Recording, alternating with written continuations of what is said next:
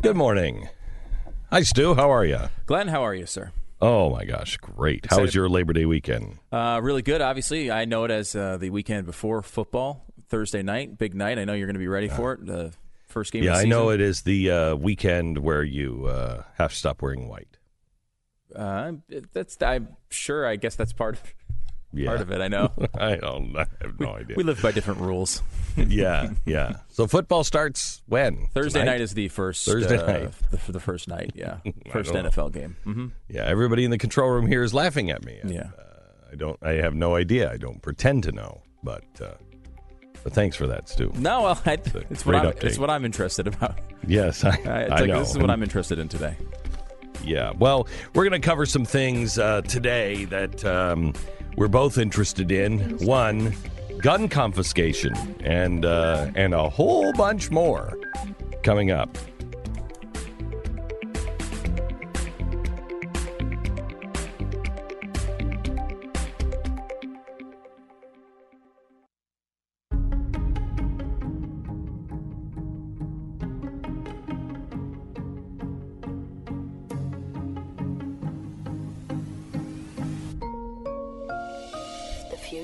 Of entertainment and enlightenment. Hello, America. I've got good news for you. It's Tuesday. I know, it feels like a Monday, but we've already passed Monday, so that's probably the last bit of good news we're going to give you for the next few minutes, because we had a horrible weekend in America, especially in Texas. Now, it is human nature to say, this is to blame. So who's to blame? And where do we go from here? All in 1 minute. This is the Glenn Beck Program. Your company is about to seal the deal, and you can just feel it. There's an electricity humming in the room, and you just know that by the end of this meeting, the merger is going to happen. But there's one problem. You're just reaching the decision phase, and already the representative from the other company are starting to shift uncomfortably in their seats. You stare at the office chairs in your boardroom. They're like piles of bricks stuffed into pillowcases, and suddenly you realize these damn chairs are going to queer the deal. Should have gotten the X chair, really, quite honestly. With its patented dynamic variable lumbar support, the X chair is what you need for a comfortable workday. And thanks to X chair's 30-day no questions asked guarantee of satisfaction, you have zero risk. Now, most companies can't make that kind of offer, but most companies don't make the X chair. They know you're not going to send it back because it is a fantastic chair. We have them. We sit them in the studios. And it is, Stu sat in it before he adjusted. He didn't know that there was like 10 different adjustments on it. And he was like, this is the greatest chair ever. Then he adjusted it, and he found out why the X chair is so incredibly different. X chair on sale now for $100 off. Just go to xchairbeck.com. That's xchairbeck.com, or you can call 844-4XChair, 1-844-4XChair, or go to xchairbeck.com right now. Use the promo code, and you're going to receive a free set of the new X wheels with your chair. That's xchairbeck, promo code BECK.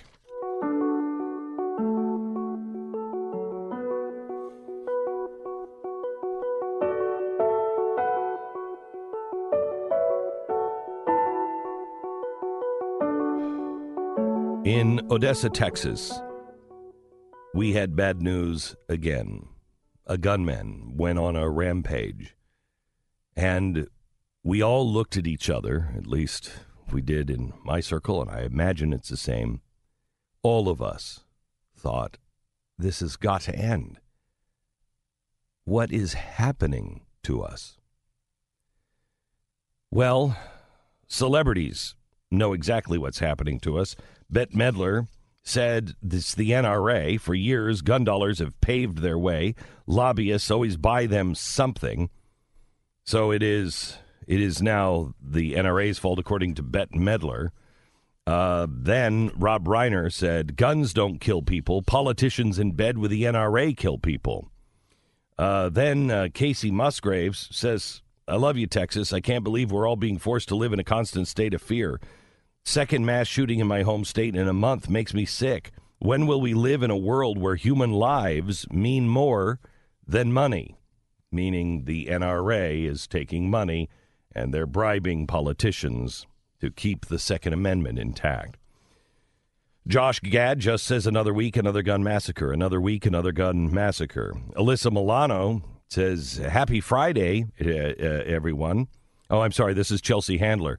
Happy Friday, everyone. And Republicans, how about no white supremacists with guns after Labor Day?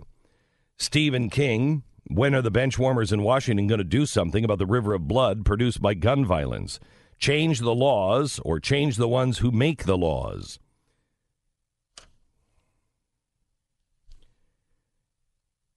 George Takei said, when will the Senate act on gun control? How many more mass shootings will we see before we come to our senses? And Mia Farrow says, we have a crisis here. When will someone do something? So I don't know what you got out of that, but let's maybe go to our politicians. Our politicians say they have the solution. The former HUD secretary, now running for president, Julian Castro, he said that he wanted to expand background checks for those who sell more than 5 guns in a year. So now I don't know if he knows this. You have to be a licensed dealer, and you go through background checks to become a licensed dealer. But he wants to expand that. So maybe we have fewer people selling guns. Beto says that he is going to push for mandatory gun buyback legislation. He says we're going to speak as strongly and as defiantly as we can, but we're also going to take action. Universal background checks, red flag laws, ending the sales of weapons of war, and buying those AK-47s and AR-15s back so they can't be used against our fellow Americans. He's going to buy the weapons of war back. Now that we've heard all the solutions, now that we've heard who's to blame, let's have a real conversation, can we? Let's start first with what happened. The police chief in Odessa said both the shooter and his company rang 911 after he was fired, but he left before police arrived. He was a truck driver. He lost his job. But that's not why he went on the rampage.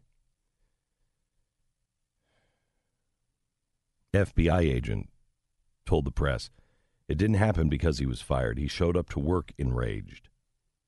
7 people were killed, at least 22 injured in the attack. Authorities have named the suspect attacker. We're not going to give you his name, but he was 36-year-old man. He worked at the Journey Oil Field Services. We haven't found any links to domestic terrorism or international terrorism. Do you remember when we hoped and prayed when something went wrong that it wasn't an American? That we wanted to believe that Americans just couldn't do this?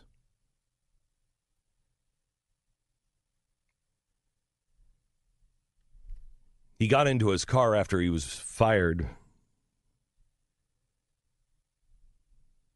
Police pulled him over as he failed to signal for a turn.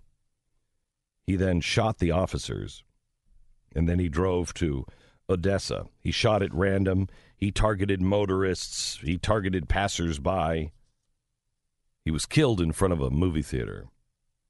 But 22 people were wounded, including a 17-month-old girl, Anderson Davis. A family friend said she had a hole in her bottom lip, a hole in her tongue, and her top and bottom teeth were all knocked out.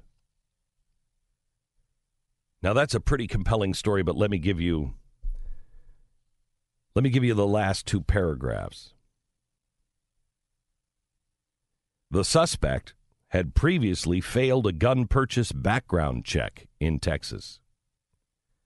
We must keep guns out of the hands of criminals. said the governor of Texas. Now, that's a pretty compelling story. And if you're anything like me, you were impacted by this story. I was with family and friends, and we were all together. And somebody came to the house and said, "There's been another shooting." The entire room, everybody in the room went, "Oh, geez, where?" Can we do one thing today? Can we just stop assuming that everyone within the sound of your voice, my voice, that there is half of the country that wants the other half dead? Can we stop assuming that because you believe in the Second Amendment, you don't care about children, you don't care about families, you don't care about what happened? I was with a good friend, and I saw the way he reacted. It stayed with him for a long time. And throughout the day, he said, just in the middle of conversation, talking about something else, he would say, "All those people that got up this morning, they were going to a family picnic or they had plans, and now nothing. All those people that got up and had a son or a daughter, and now they're dead."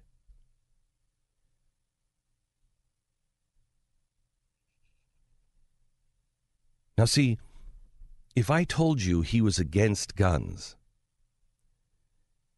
he would be okay.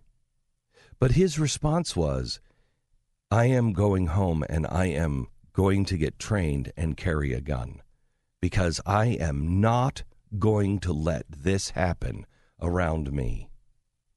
Now, if I tell you this, half of the country hates him and says he has no heart.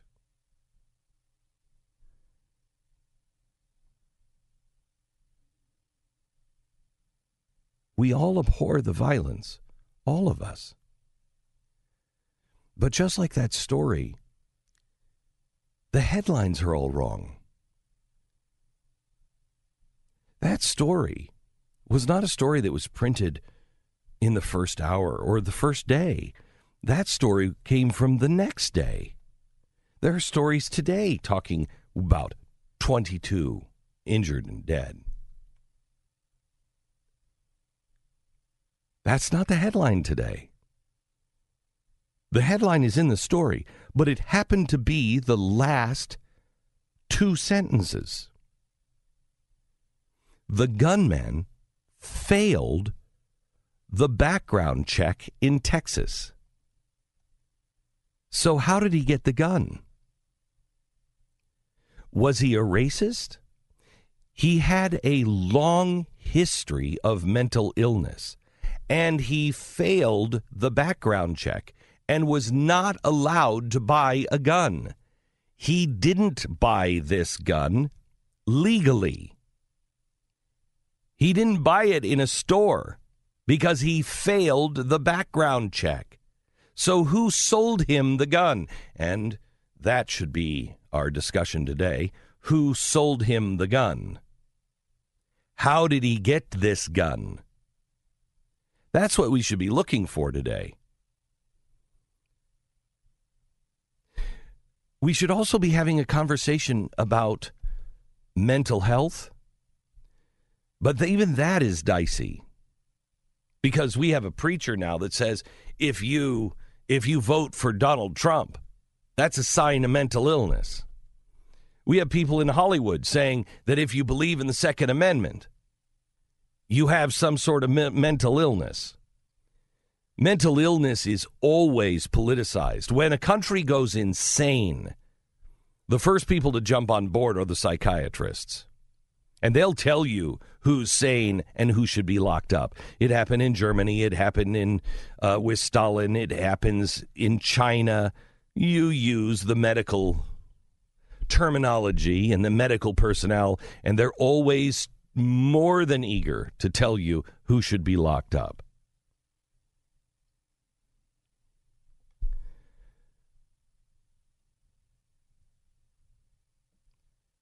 But we're not having those conversations today. We're talking about banning assault rifles. We're talking about banning semi-automatics. We're talking about confiscating guns. Joe Biden even said we should ban all magazines. It's insanity that we haven't already banned all magazines that hold more than one bullet. Well, that would be a musket, Joe. We're talking about red flags and background checks. He failed his background check. The law this time worked. Well, he was fired. He was a trucker. Well, we could go down that rabbit hole. How many truckers are going to lose their jobs in the next few years? If that's the problem, we have real issues headed our way. How long did it take you before you heard, and perhaps this is the first time you've heard it, that he was struggling with the suicide of his sister?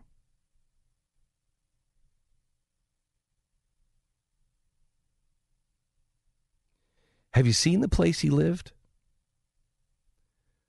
All the broken windows. It's like an old factory or granary.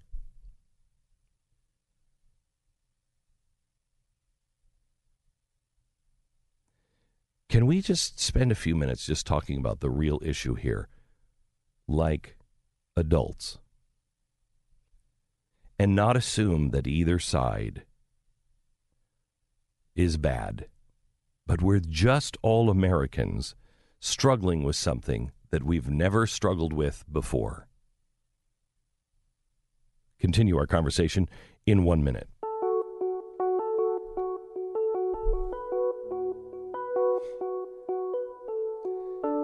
Yes, comrades, I hope you had a great Labor Day weekend. Yeah, it's a Marxist holiday, but that's a different story.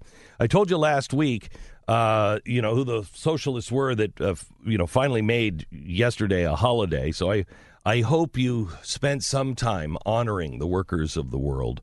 But today, I want to make sure you're taking advantage of the huge sale going on at Blinds.com. Yes, capitalism is alive and well. The customer service is unbelievable. The quality is unbelievable. The products at Blinds.com are the things that you need if you're looking for window treatments of any kind. And you're running out of time to take advantage of their Labor Day savings event. Just like always, every order gets free shipping and a 100% satisfaction guarantee.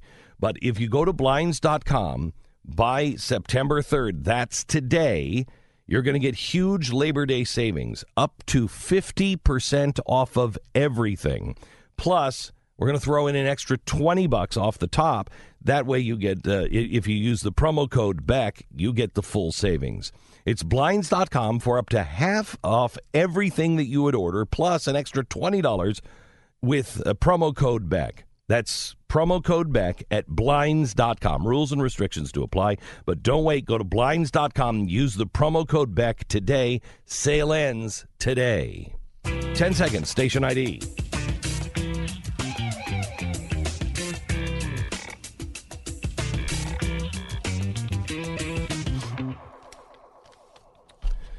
So where do we go from here? Well, we could all be fired up by the rhetoric because there's a campaign going on. We can all talk about how much money the NRA gives people. Are you kidding me? We really are living in this cartoon world where the Acme anvil says instead of Acme NRA, because that's the kind of world we're living in now. We've boiled everything down to cartoons. You're either the coyote or the roadrunner. And the NRA is the bomb that has the fuse that never goes off unless it goes off in the face of the coyote. It's the anvil. It's the box of bird seed.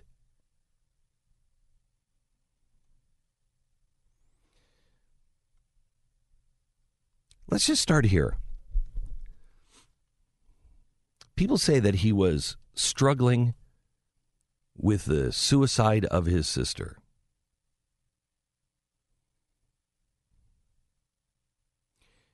You ever have a suicide in your family? Do you know anybody who's committed suicide? I do. One was my mother. The other was my brother-in-law. And I don't understand either. You never come to terms with a loved one. But imagine losing a younger sister.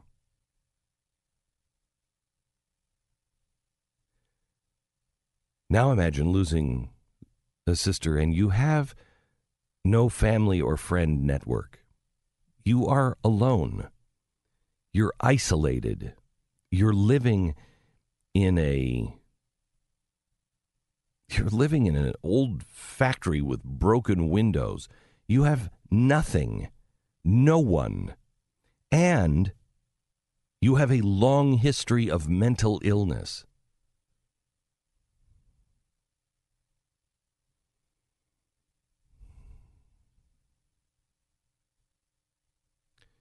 I'm reminded of this hymn. Where can I turn for peace? Where can I find some solace?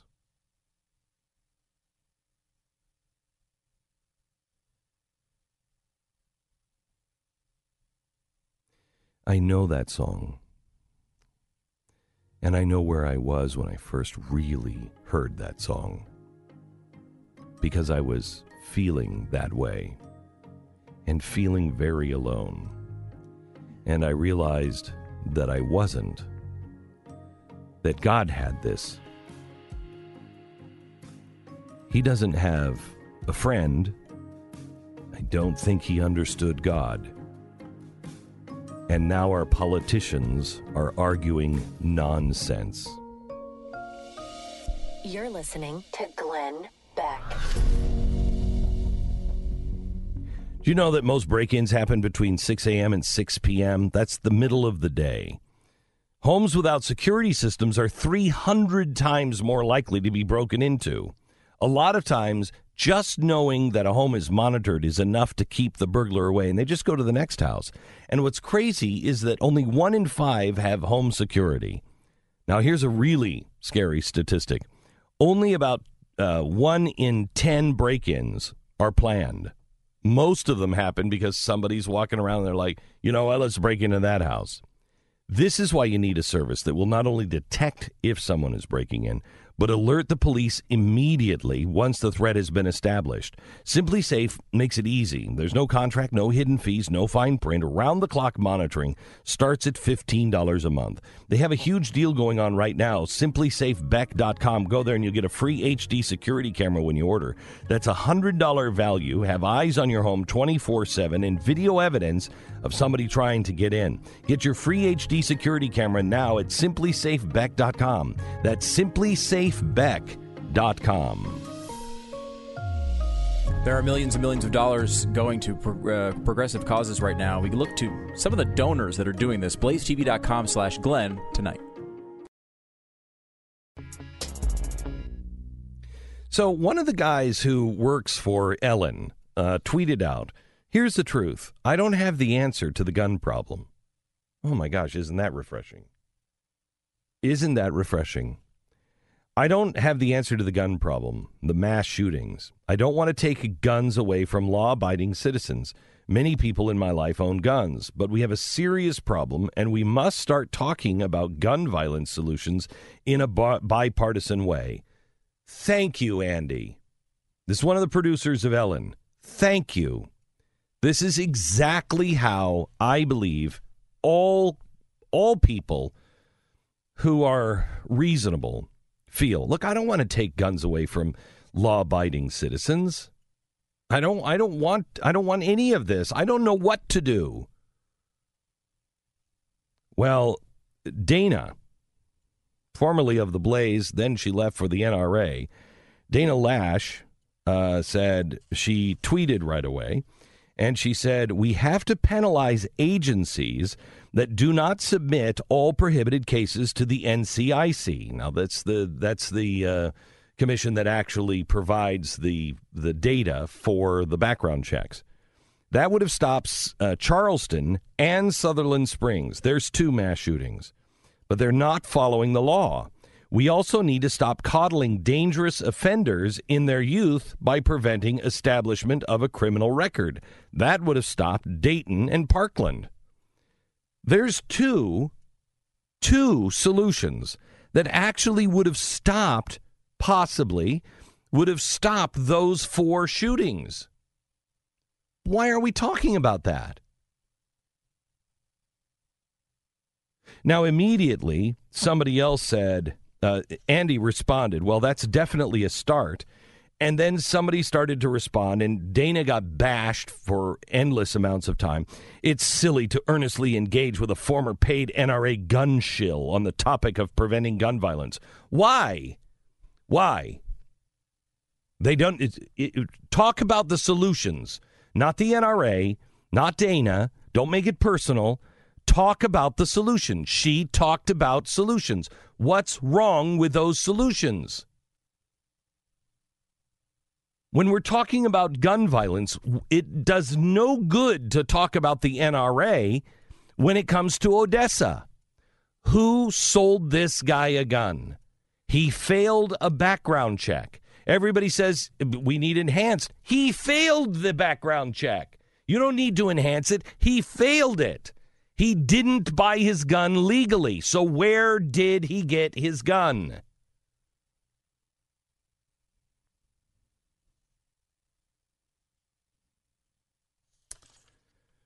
We have to start having real conversations. Here's Joe Biden. Listen to this audio of Joe Biden this weekend. The idea that we don't have elimination of assault-type weapons, magazines that can hold multiple bullets in them, is absolutely mindless. It is no violation of the Second Amendment. It is it's just a bow to the special interest of the gun manufacturers and the NRA. It's got to stop. Okay, so once again, we blame the NRA. Now listen, he says it's not a violation of the Second Amendment. Now, you have to understand, when we're talking about the Second Amendment, what happens is people immediately go, well, it doesn't affect me because I don't have a gun. Well, let me give you something from China. Let me see if I can find it here. There's a story from China out today that talks about how they have given final warning. Now, I can't seem to find it in my stack of stuff. How they've given final warning to the protesters in Hong Kong. They said, enough is enough. They're going to shoot them. They're going to imprison them, and they have no way to defend themselves. China threatens Hong Kong protesters. The end is coming for those who antagonize China, end quote. The end is coming. Now, why do we have a Second Amendment? We don't have a Second Amendment for hunting. Okay, that was in the old days. It wasn't even for sports. I mean, you hunted because you had to. There was no grocery store, with food, wrapped up in a little styrofoam package. You had to go out and hunt it. So it was survival. Well, we don't need that anymore. Yes, but we have hunting. Hunting is not a right. Hunting is not, when you're talking about sports hunting, it's not a right. Well, I have a right to go out and shoot clay pigeons. That's not what they were talking about. Why didn't they put in this? Why isn't there the 32nd Amendment on bowling?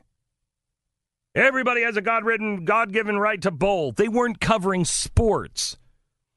They did it because England made it illegal to have guns.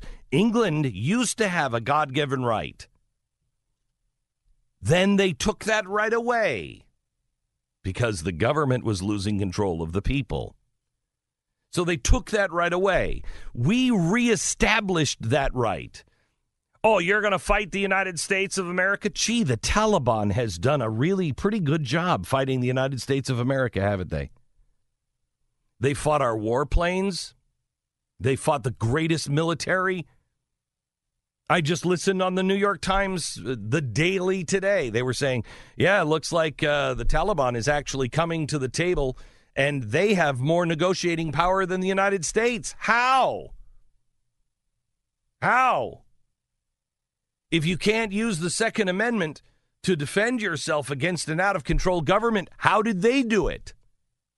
How did they do it with their guns? You know who else couldn't own guns in America? Who had their rights taken away? Slaves. Slaves never were allowed to have guns. And African Americans, once they were freed, they had their guns taken away from them for their own safety. So let's please understand that the Second Amendment is not about sporting. It's not because I love guns. It's because I believe man has a right to defend himself against someone who wants to kill me or my family. I have a right to defend myself. If there were no tools, there were no guns, there were no knives, they would come and try to kill us with rocks. I would have a right to pick up a rock and kill them with the rock.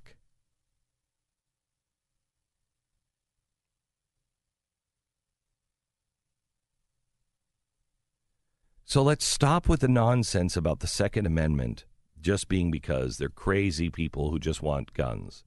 No, we actually believe in something. And we believe that we will protect your right to be free. Should God forbid anything happen. And don't tell me, oh, well, that's crazy in America. If you're on the left, you're currently saying that Donald Trump is worse than Adolf Hitler. There was somebody last week on MSNBC that said he will kill more people than Mao, Hitler, and Stalin combined. Don't you think we should have guns? If that's true, why would you hand your guns over to a fascist? You either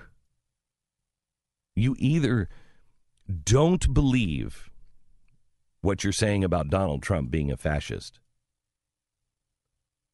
or you're just ignorant of history.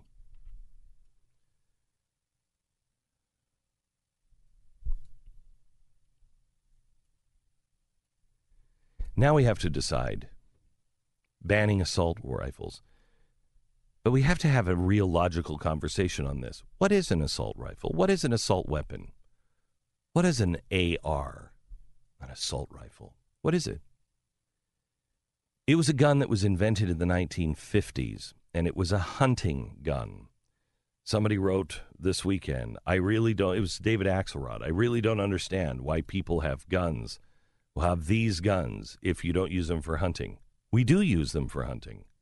It's a modern sporting rifle. That's what it is. You do use these. Now, you don't use a machine gun, but you do use a semi-automatic rifle for hunting. You know what? If you love animals, you want the semi-automatic because you'll be able to shoot it. And if you wound the animal and not kill it, it's going to hobble off. You'll not be able to find it, and it will die in misery for nothing. This allows you to shoot twice. So we do use automatic or semi-automatic weapons for hunting.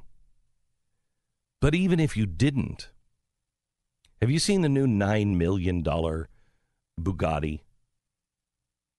If you run the Bugatti, you have to change the tires. They're like $1,000 a piece. You have to change the tires after every 20 minutes. if you're running that thing, really opening it up. Now, the question is, where do you really open up a Bugatti? You see that it just broke all records? 305 miles an hour. 305 miles an hour. Where are you going to drive a Bugatti? Because that Bugatti is made to drive 300 miles an hour. Where are you going to drive it legally over 70? Over 100? Maybe you open it up to 120, but you're going to jail if you're caught. So why would you own a Bugatti? If you're not going to drive 250 miles an hour, why would you own a Bugatti?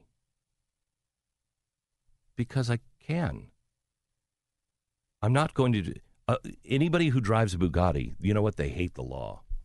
Everybody who owns a Bugatti or a car like that, all they want to do is just break the law. They're speeders. We shouldn't trust them because you know they're going to drive 300 miles an hour. No. Bugattis are usually owned by somebody very, very, very, very, very, very wealthy. And they're probably not driving it recklessly because it cost $2 to $9 million. It probably never leaves the garage very often.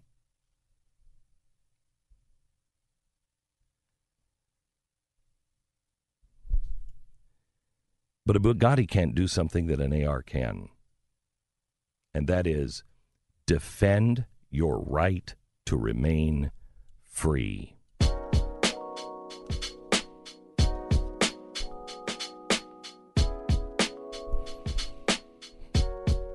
My Patriot Supply, Hurricane Dorian, it rages on, and our prayers are going out to the victims of Hurricane Dorian. But it doesn't take human intervention for a disaster to strike. People are fighting to protect their lives, their property right now. They've been fighting it for some time to come now. Lives are being just destroyed. And when emergencies strike like that where people are not involved, are you prepared? Are you prepared for days without electricity or the stores being closed for weeks? You know, up at our cabin, we have these gas, propane heaters. We also are off the grid, so we have all solar. Well, our solar went down for about 2 weeks. We were prepared 20 below zero on the outside. We were prepared because we had insulated the house properly, and we had these propane heaters that we could turn on the fireplaces, and they kept the place at 65 degrees for 2 solid weeks. We didn't have to go out. We didn't have to worry about it. Now, September is National Preparedness Month. It's time for you to make a plan for yourself and your family. I've done this by using My Patriot Supply. These are the people who have revolutionized it from the days of MREs or, sacks of wheat. Now you have really good, top-of-the-line food and also the gear and the water filtration products that you're going to need at some point. If you act today, you're going to save $100 on a 4-week emergency food package when you go to my website, preparewithglenn.com. That's preparewithglenn.com. They're 4-week kits. They include breakfast, lunch, and dinner. They'll last up to 25 years in storage. They're shipped free discreetly to your door. Discreetly, I love that. Like it's some sex toy or something. Oh, I don't want people seeing it. Yeah, you don't want people seeing it because every time people see it, they say the same thing. Well, I know where I'm going in case there's an emergency. Yes. And remember, I'm the guy who really likes to collect ARs. Anyway, preparewithglenn.com. That's preparewithglenn.com. This is the Glenn Beck Program.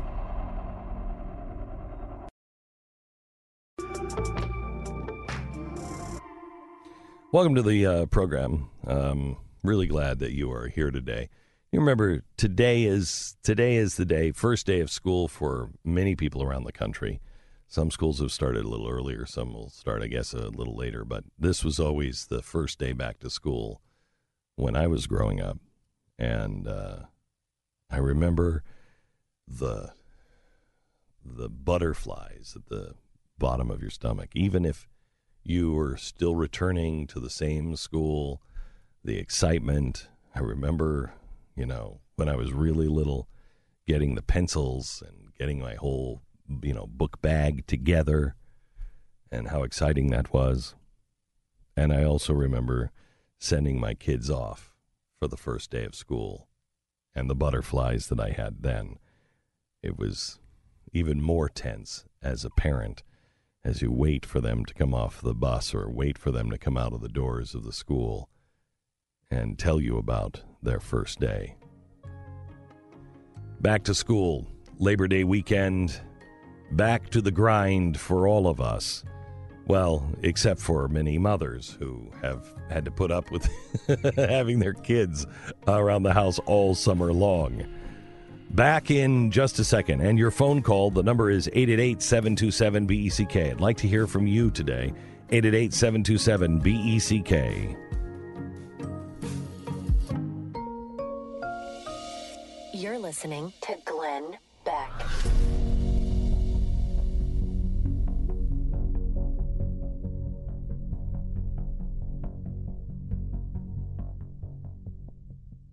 We're going to be talking a little bit about the cancel culture and the Dave Chappelle special coming up in just a second. And I've been banned from Facebook this weekend. I'm so worried about it. First, let me tell you about our sponsor for the spotlight here. It is American Financing. Americans Home for Home Loans. They have you covered coast to coast. Whether you're looking to refinance, whether you're looking for a new loan or a consolidation loan, now is the time to become fiscally really responsible. Please batten down the hatches. Make sure that you are set.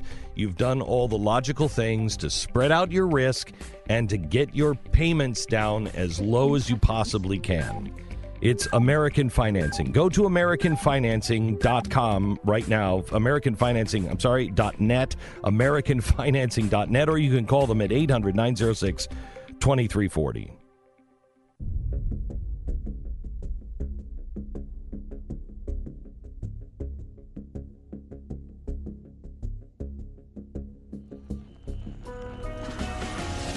The fusion of entertainment and enlightenment.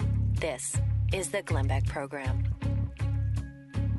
Hello, America. It's Tuesday. We have a lot to talk about. We're going to talk a little bit about guns, talk a little bit about Dave Chappelle and the cancel culture. Also, I have a podcast I was on been banned by Facebook because it violates their community standards. Really?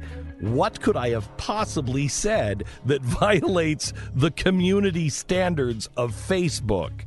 We'll tell you about that. And the day after Labor Day, first day of school. All this and more begins in 1 minute. This is the Glenn Beck Program.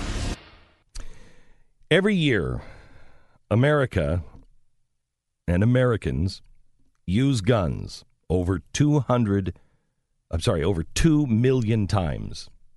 2 million times we use guns in self-defense. Did you know that? We hear about how many people are killed by guns. How many people are saved by guns? 2 million times Americans use their gun every single year in self-defense. This is why the U.S. Concealed Carry Association exists, because the legal defense case costs between $50,000 and $70,000 for the victim. So if you pull out your gun and you were in the right, you still have to go through, a hearing in court, and that can cost you $50,000 to $70,000. The USCCA, they're the ones who are protecting you, because once you get rid of the bad guy, the other bad guys, the ones with suits and briefcases, show up. The USCCA is the fastest growing community of gun owners in the country, and they provide industry-leading self-defense education, training, and legal protection to over 300,000 responsibly armed Americans just like you. And this month, they're giving away $1,000 to 19 lucky winners for free. You can use that $1,000 to buy a SIG or a Glock or anything else you need to protect yourself and your loved ones. Just text BECK to to the number 87222 to claim your free entries. No catch. Confirmation text will be sent. The USCCA believes in helping to protect every responsible American out there, that they can do it. They're the ones that can help you. Text BECK to the number 87222 and find out more and claim your entries now. You can find out all the rules and information at protectanddefend.com. Standard message and data rates do apply.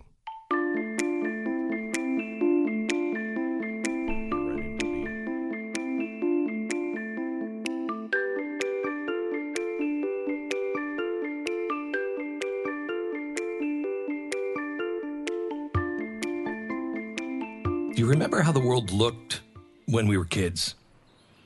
It was always so bright and so enormous, so loud, fragrant, vivid. And you wandered through it like a tiny little emperor who doesn't realize what they have. The adults preened and obsessed over their meaningless details every day, but from your angle, the life they occupied was fundamentally different from the life that you called your own. Slowly, you watched as the endless days began to constrain into something a little bigger. As the tiny little race car, the full-size dollhouse, shrunk in size.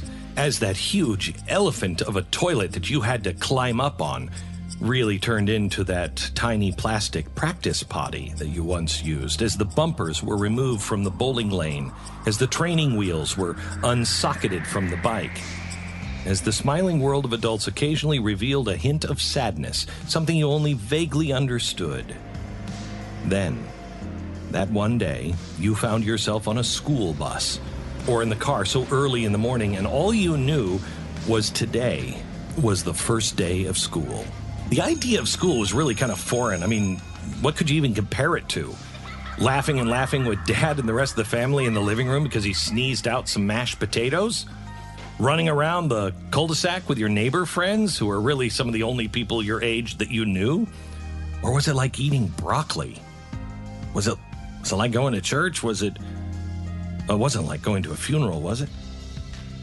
There was an earthquake tumbling through you because here you are facing the dark of unknown territory and you're being shoved right into it by some big fat guy driving the bus. When you arrive at the wax-scented building with the slippery floors, it's all loud bells and uptight adults herding you into some musty room or some stinky gym or some chaotic cafeteria that smells way too much like cleaning chemicals. And it's hardly smelling like food.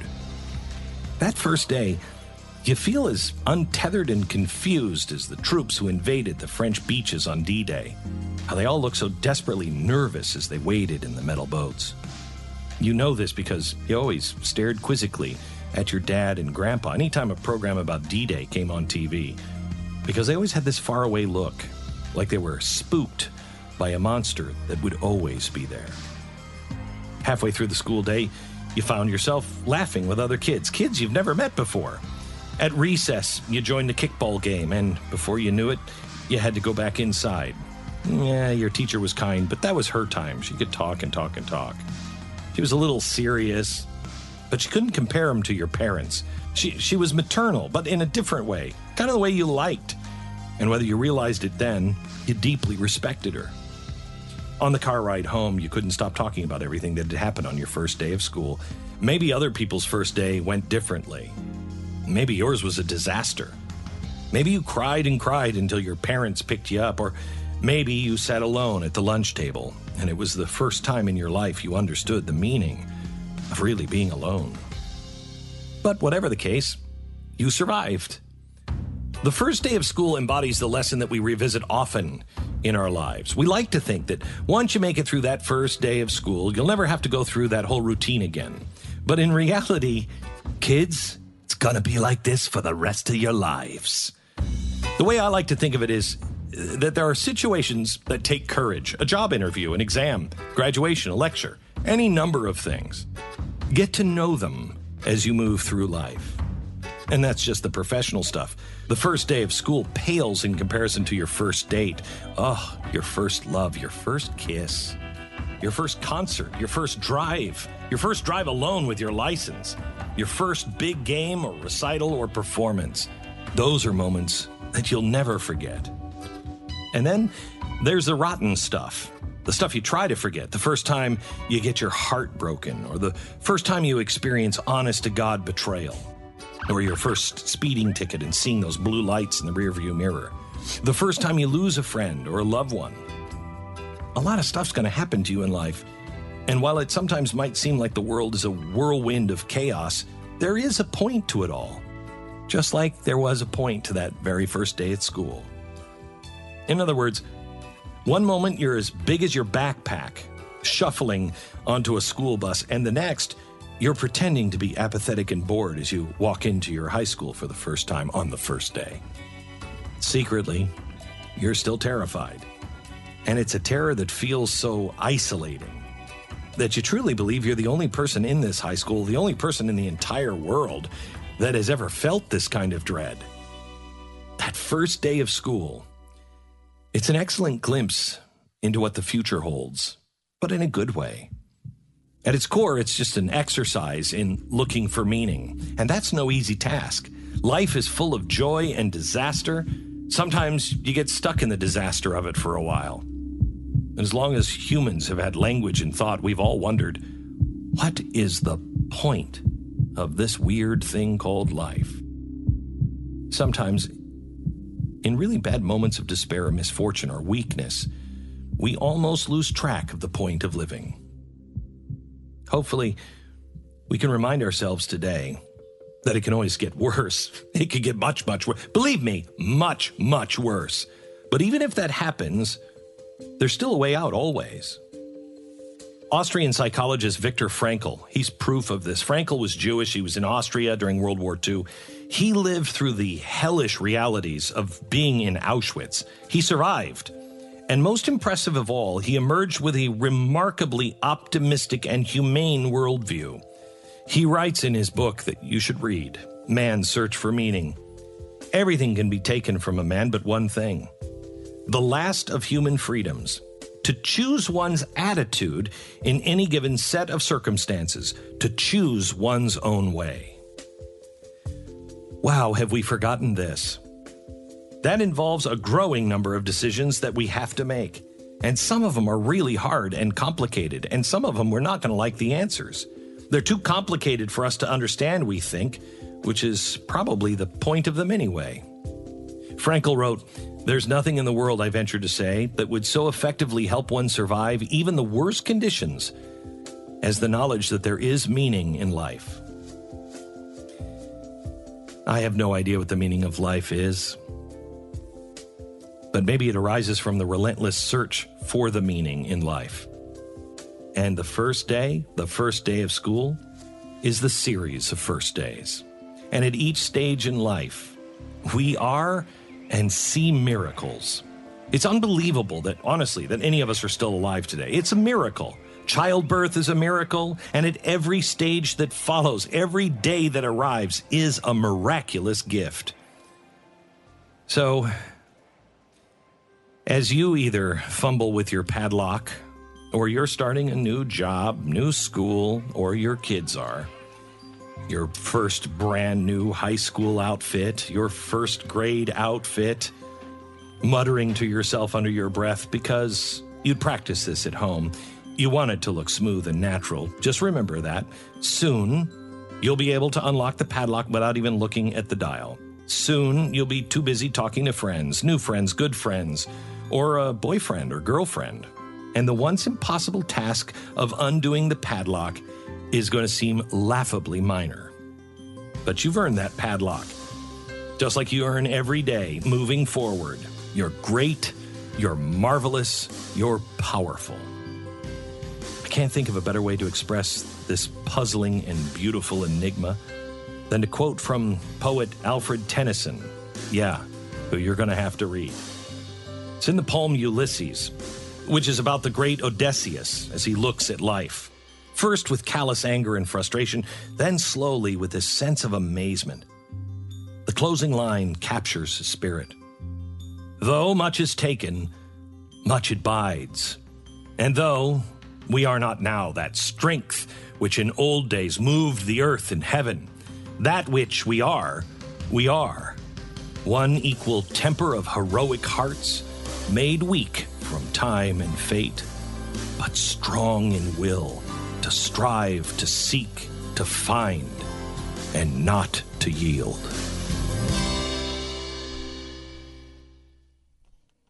Our sponsor this half hour is Goldline. I don't invest in gold as much as I buy it as a insurance policy against insanity, and I've said that for a long time. And people have said to me, "Well, when are you going to give up on gold? I don't know. Gold has really done well for me, and I think it has done well for those who have invested in gold. I don't ever plan on selling my gold. I hope to pass it on to my family in case insanity pops its ugly head in their lifetime. But with the way everybody is spending, the way China has printed, listen to this, please hear this, printed $50 trillion out of thin air. So all of the money in the world, all currency from all companies, countries put into one heap is about $60 trillion. They printed 50 and poured it into the economy here and at their home. That's a recipe for insanity. When the value of the dollar begins to fall, it hurts all of us. And that's where gold comes in. The value of the dollar has fallen so much that if you had a $20 gold piece, you could go in and buy yourself a nice suit in the 1880s with a $20 gold piece. Well, you can still walk into some of the best men's stores around and put down a $20 gold piece. It's about $1,600 and buy yourself a really good suit. Gold hasn't changed. The value of your dollar has changed.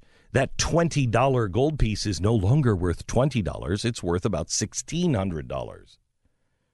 That's how money works. That's how gold works as a hedge against inflation or the deflating dollar.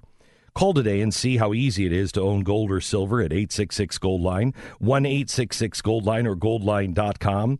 Gold has just hit their 6-year high. Lower interest rates, easing of the monetary policy has made gold and silver prone for a rally. Please check it out now. Call them at 866-GOLD-LINE.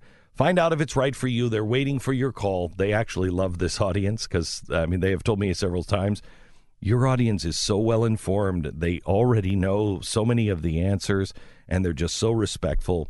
They love you. Call them now at 866-GOLD-LINE, 866-GOLD-LINE or goldline.com. 10-second station ID.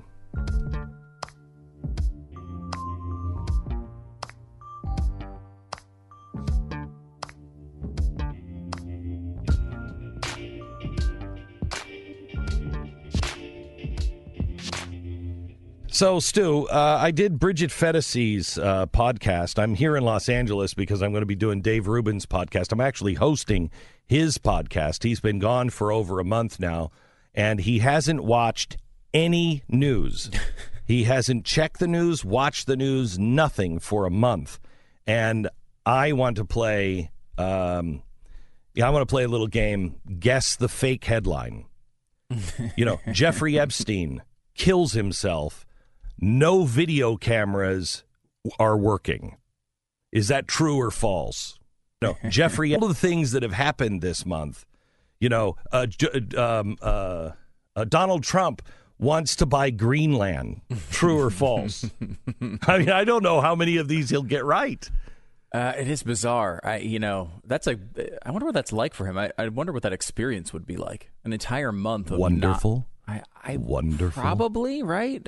Wonderful. Soothing, relaxing, wonderful. Of course, if enough people did it for a couple of months, we would no longer have a republic. So there's a line yes. there. Yeah. That it's hard to find, but it would be personally satisfying, at least in the short term. I think there's not a problem with all of us taking a break. Yeah, no. I think breaks are really necessary. I do too. Really necessary. Because we're so burned out. Think about what we've been going through since 2001. I mean, the last normal year I had was in the year 2000. After 9/11, everything went nuts. Everything just started to change. Where you're like, wait, what are we doing now? And it all became the government. Our lives were not revolving around the government in 2000.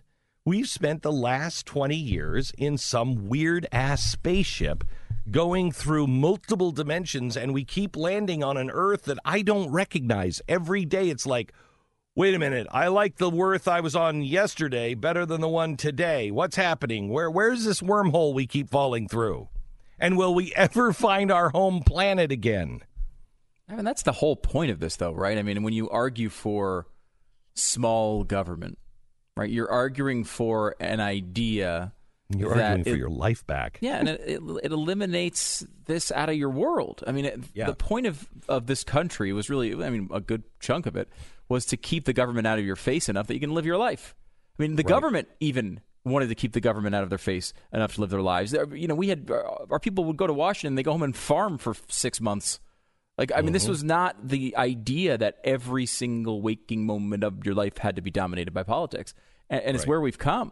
I mean, that's an interesting experiment by Dave. Is he? I think he's done this before, right? Doesn't he just? Yeah, he has. Yeah, he has.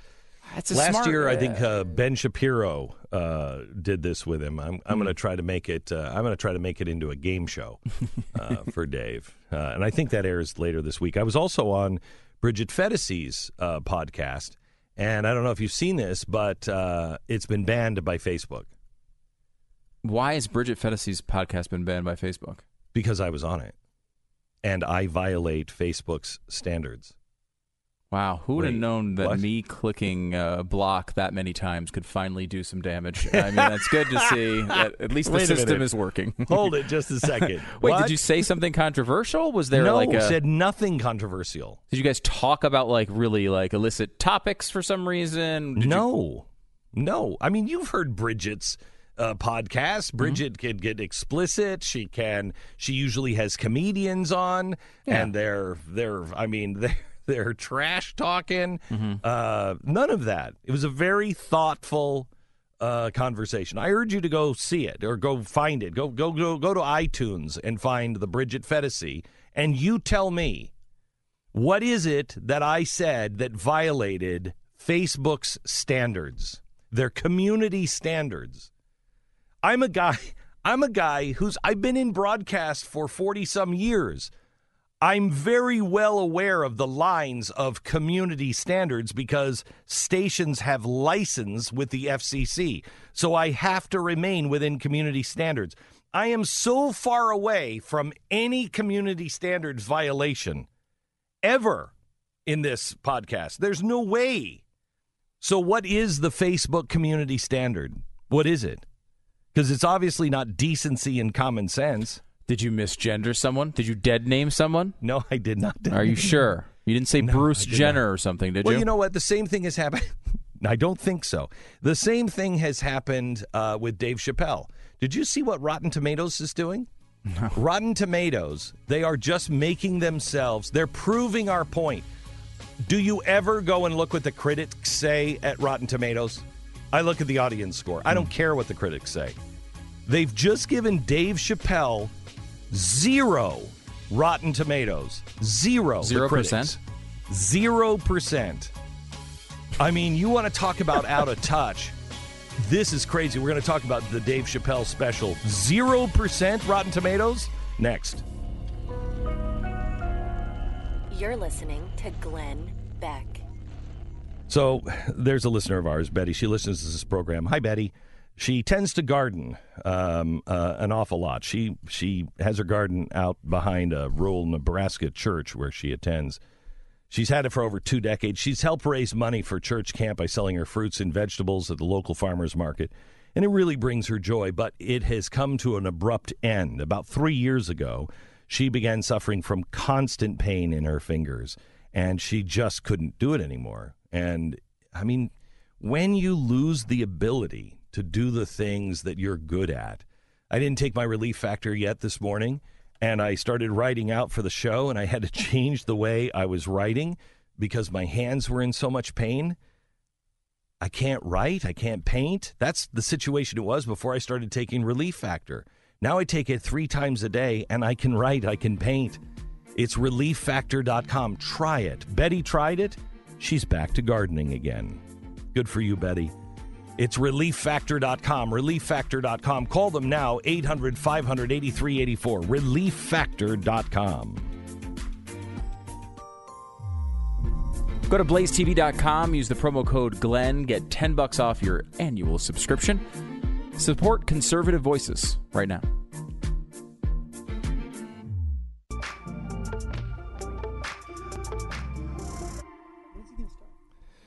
Hello and welcome to the program. I want to talk to you a little bit about the death of Clapter. It is finally happening. The death.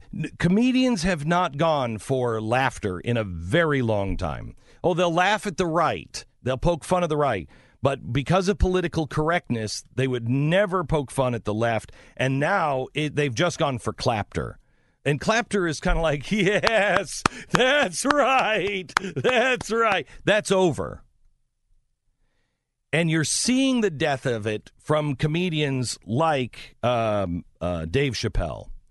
The Dave Chappelle special is, quite honestly, it is, in many ways, it is genius when you think about the jokes. Like his joke on abortion is one of the best deep thinking jokes I've heard on abortion.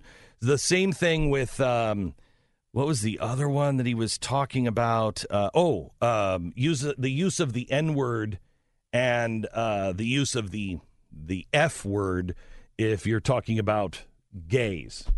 You're going to have to follow we have so many, everybody's offended by a letter of the alphabet, so you'll have to figure that out on your own. And he's brilliant. He gets in trouble, he says, with what was the network he was on, Stu? It's Comedy Central. Comedy Central. And he gets in trouble. He uses the N-word all the time. All the time. And he gets called up because he uses the F-word to describe someone who is gay.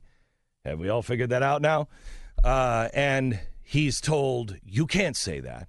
I'm pretty sure the F word is now Fredo, if I remember the last couple of weeks. That's for Italians. Okay. Mm-hmm. So if you're describing Italians and you use the F word, that's Fredo. If you're describing homosexuals and you use the F word, that's another word that we can't say. And then there's another F word, the traditional F word, you also can't say. That's the old-timey one, and that one actually is okay unless you're on broadcast television or radio as we are now. Got it, okay. But in, like, social situations, in public, near babies, in first-grade class, apparently that's totally cool now for everyone to drop. Okay, so he says, so I'm called in the office, and I'm told I can't use that word. And he said, I don't want to, offend. I don't want to hurt anybody. And he's like, okay, all right. So he leaves the office. And then he's in the hallway, and he says, I realize, well, wait a minute. How come I can use the N-word, but I can't use that word? And so he goes back in and to the standards and practice lady, and he said, why can I use the N-word and not the F-word? Why is there that standard? And she said, well, Dave, because you're not an F-word. And he said he looked at her and he went, well, I'm not the N-word either. Such a brilliant joke, and that should have been made as an argument point long ago. Are you saying that African Americans can say that about their friends because they are that? How racist is that? Yeah, it's great point. I mean, it's just such brilliant.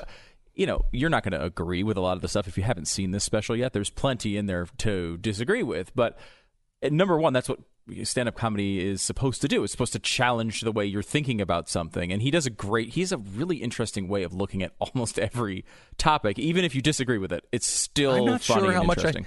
I'd have to watch it again. I'm not sure how much I disagreed with. I mean, like his abortion point, I thought I disagreed with. And then you hit the punchline of it, the final punchline of it, and you're like, wait a minute. Did he just say if you believe in abortion, you're wrong? Yeah, that's a really interesting one, and I hope somebody, maybe it's for his career, maybe someone shouldn't follow up on it. But part of me, like, you listen to it and you're like, did he just kind of say a pro-life point? It's hard I think he did. I kind of thought he did too because of the way he ends it. He starts off and it sounds like every liberal blogger you've ever heard on the topic of abortion. But that's the thing about Chappelle is he goes in directions that others don't expect. Right? Like, and that's what I don't know. That's what I want out of stuff like that. It's like, I get really bored of comedians who go after faith all the time. That's right, yeah. Stu. That's right. And it's like, Take 'em on. Believing in God is dumb, and then 9,000 variants on that. That's right. And believing in God is dumb. right. And that's what they do. And it's like there was a time in which that was ballsy to do. Right? Like, there was a time in which taking on, and you should be able to question and laugh about faith, right? You should be able to do those things. No, I didn't. I'm not still doing. That's right. Laugh about faith. Thank you. Take them on, brother. Take them down. Tip your bartenders.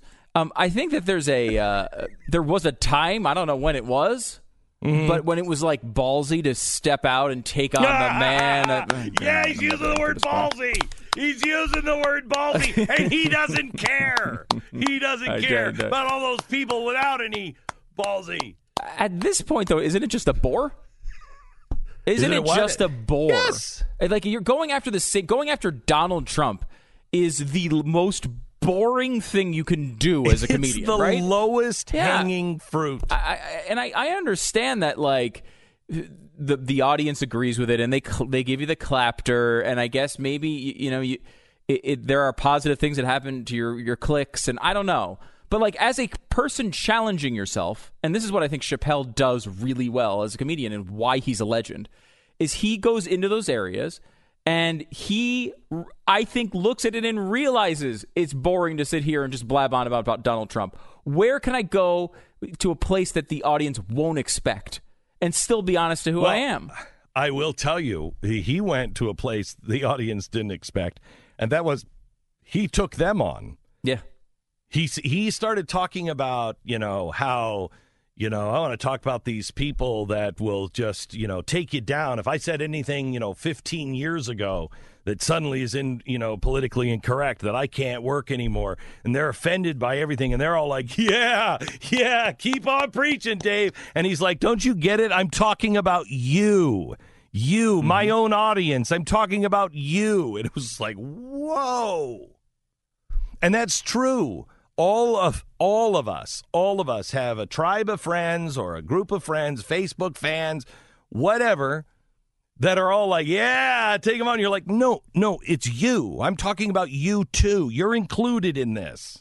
Yeah, there's such a weird reactionary sort of thing that goes on now where you can't even wait to understand what the person's trying to do before showing your outrage or how, like, I was joking about, on Twitter, a lot of the gun activists are doing the same type of tweet. Why is it easier to buy a gun than to buy Sudafed? It's like this stupid thing, which of course it's not. And you make that point. And I just found it to be ridiculous because so many people went down the same road.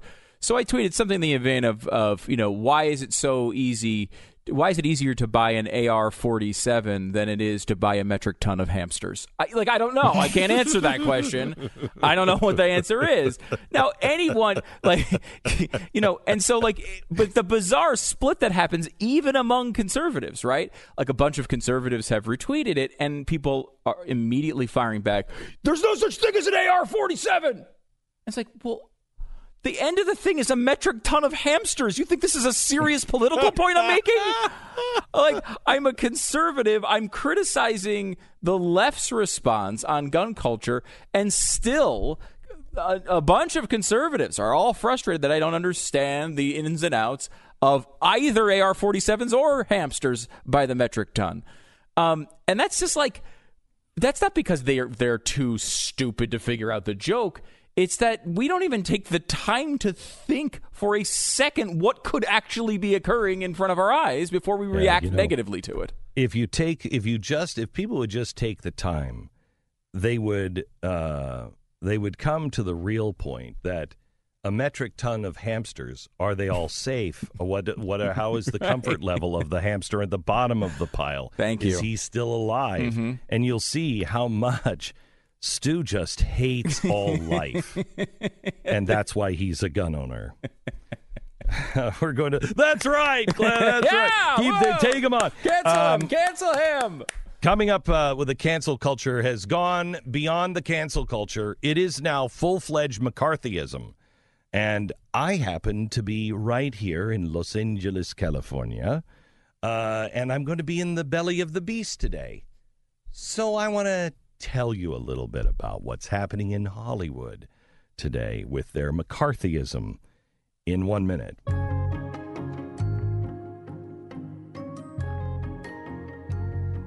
Have you ever been into a baseball game and you looked up and you saw yourself on the Jumbotron and you thought, man, I am so fat I don't even fit on the Jumbotron? Maybe you kissed your date or did a little dance with your friends, but you know what you didn't do? You probably didn't hold up a sign with your bank account, username, and password on it. However, if you're connected to the Wi-Fi in the ballpark, even with a password, you may be exposing what you send and receive online to cyber criminals. Let me tell you, they would love to see all of your information on that superhighway Jumbotron. This is why you need Norton Secure VPN, a virtual private network. It uses bank-grade encryption to hide any of your online activity. Norton Secure VPN creates a secure tunnel for the information that you send and receive online so cyber criminals won't see it when you're connected to the Wi-Fi. Just install the software, you log in once, and then it runs in the background. It works on your PC, it works on your Mac, your mobile device. It'll work for you so you can browse privately. Secure your connections today. Head to norton.com/VPN, norton.com/VPN. Protection starts at $333 a month for the first year with annual enrollment. That's norton.com/VPN. Terms and conditions do apply. You're listening to Glenn Beck.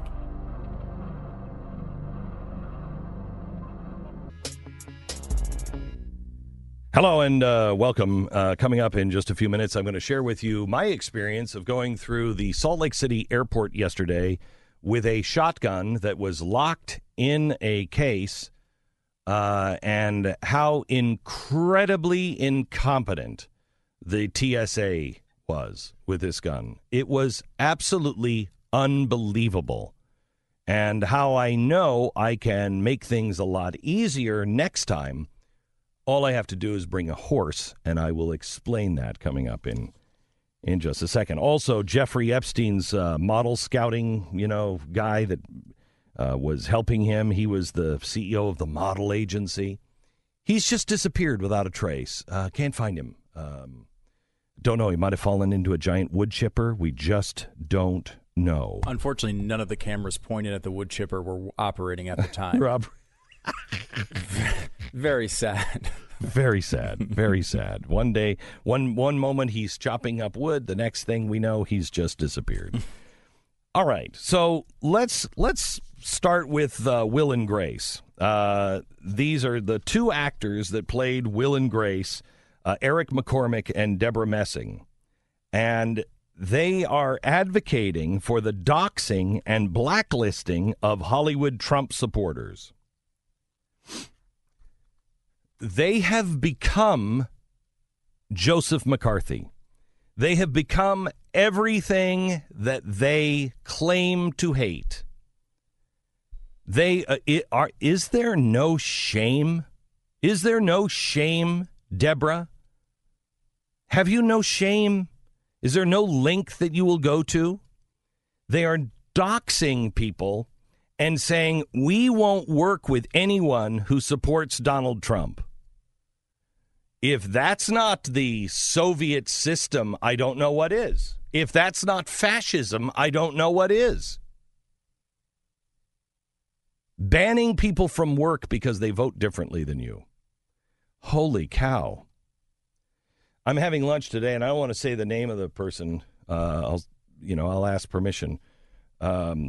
But he asked for a lunch with me, and he said, I want to make it very, very public. Now, this is a guy on the left, and he said, I am so sick of this nonsense. I want to take you to a place where, you'll be seen. He made the reservation under his name and my name, which you don't do. And he said, I want everyone in Hollywood to know that I'm your friend. I want everyone in Hollywood to know that, yeah, I can talk to Glenn Beck and it doesn't make me a pariah. And this guy's at the level where, Deborah Messing, what are you going to do? What are you going to do? Because this is the guy that would hire you or not hire you. And he's not looking into who you voted for, because that's what communists and fascists do. These people are insane. They have lost touch with reality by actually believing that the country is falling into fascism, something that we warned about with Bush and Obama and said, look, we're taking these steps by establishing the Department of Homeland Security. You're making the government more and more powerful. You're leading towards fascism or communism or state-controlled authoritarianism. Don't do it. We talked about it during Obama. You don't want to rule by decree. Now, suddenly, they see a guy on the other side, and they say, oh, it's fascism. Well, we didn't become fascists while we were warning about it. We weren't calling for everyone to be fired. Van Jones is the only one that was fired from his job because of the heat politically. And when he was fired, I said on the air that day, I didn't want him fired. I don't want him fired. I don't want to create a culture where we're firing people for what they believe. I just want to know, how did he get into the White House with this kind of record? They've become full-fledged McCarthyites. And I don't see how they're missing what they're creating, but they are. Have you ever watched a movie and wondered, do they even read the script? Because they're making the middle American point here. Are they even reading the script? Apparently not. I think maybe their eyes are connected directly to their mouth and it doesn't pass the brain or collect $200. I'm not sure how it works. You're listening to Glenn Beck.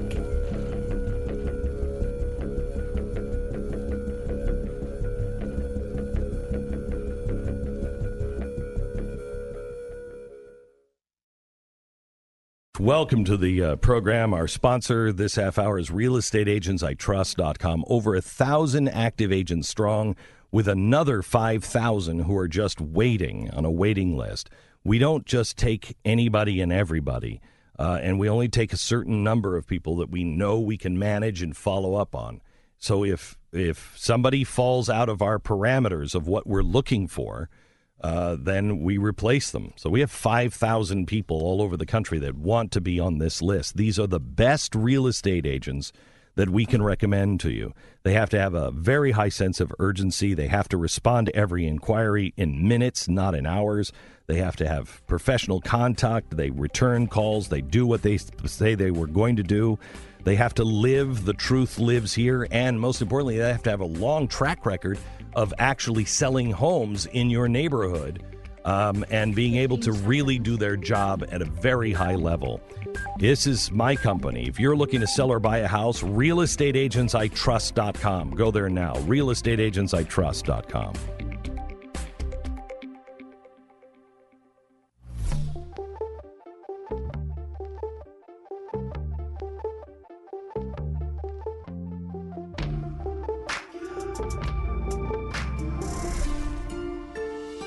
The fusion of entertainment and enlightenment.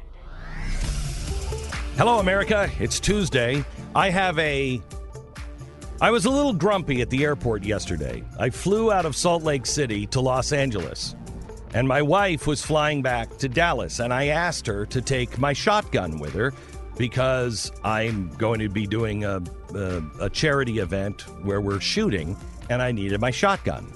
And she said, oh, please don't make me tear your shotgun. It's going to be a hassle. I said, honey, you're in the Mountain West, and you're flying to Dallas. It's not going to be a problem. I get a little grumpy when anyone makes me wrong with my wife. I can do that myself. I don't need any help being wrong and my wife being right. I don't need any help on that front. But I want to thank the TSA for just showing us how incompetent a group of people can actually be. And I want to thank the airline for having just decency and common sense. We go there in 1 minute. This is the Glenn Beck Program. There's a group of cyber criminals found an open database containing data from a major hotel chain. They stole almost 1 million customer records, and those records contained customer names, email addresses, and phone numbers. Well, that's worth an awful lot of money. As you can imagine, it was quite the coup for our little jailbird friends. Now, when you're staying someplace, all of that information is kept on record. Then that information is stolen, and then it is sold online, and it is then matched to other records that are found on the dark web. This is why LifeLock is so important. LifeLock, they detect a wide range of identity threats. They keep you informed if and when somebody is trying to get a hold of or sell your information. And if there is a problem, they have a U.S.-based specialist that work to fix it. It is LifeLock. Go to LifeLock.com right now. Nobody can prevent all identity theft or monitor all transactions at all businesses, but they're the best. So join now and get an extra 10% off your first year by using the promo code BECK. Call 1-800-LifeLock or head to LifeLock.com. Use the promo code BECK at 1-800-LifeLock or LifeLock.com and get 10% off.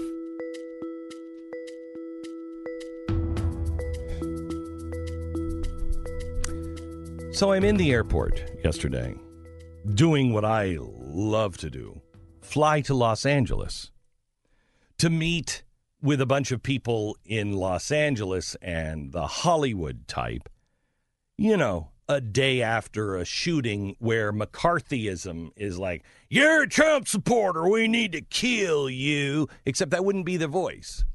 The Trump supporter, you know, the voice would be like, hey, you're a Trump supporter or not a Trump supporter? We should have some fixins. Want to come over to my house? We can talk about things. Instead, the real hillbillies are the ones that are living in Hollywood. They found out about a fundraiser in Beverly Hills that Donald Trump is going to be attending. And they're like, oh, my gosh, we are surrounded by people who actually voted for Trump. I'm telling you, I know people. I know a lot of people. In fact, a friend of mine had dinner with somebody last night who wants to be a liberal politician who said people here have no idea how many people are just going to vote for Trump because they've gone crazy. All of the people they're putting up are crazy people. So anyway, they just want to make sure that they find him. So I was thrilled to be coming to Los Angeles yesterday, and I'm getting on the plane. I'm going to the airport, and I said to my wife before we left, I said, honey, I got to bring my gun home, but I don't want to carry it to Los Angeles. I don't think that would be helpful.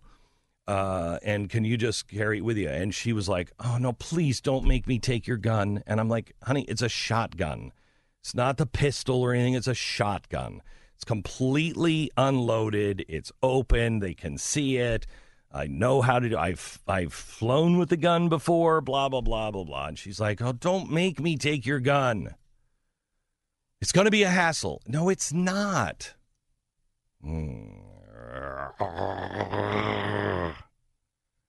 So I get to the airport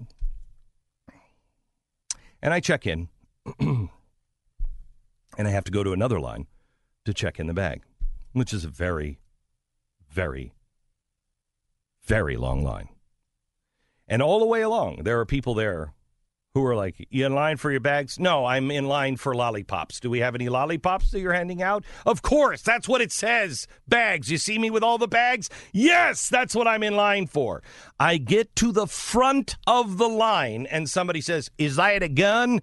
You mean the big box I've been carrying that is clearly a gun box that I've been carrying for the last hour while I've been standing in line? Yes, that's a gun. Well, you can't check it in here.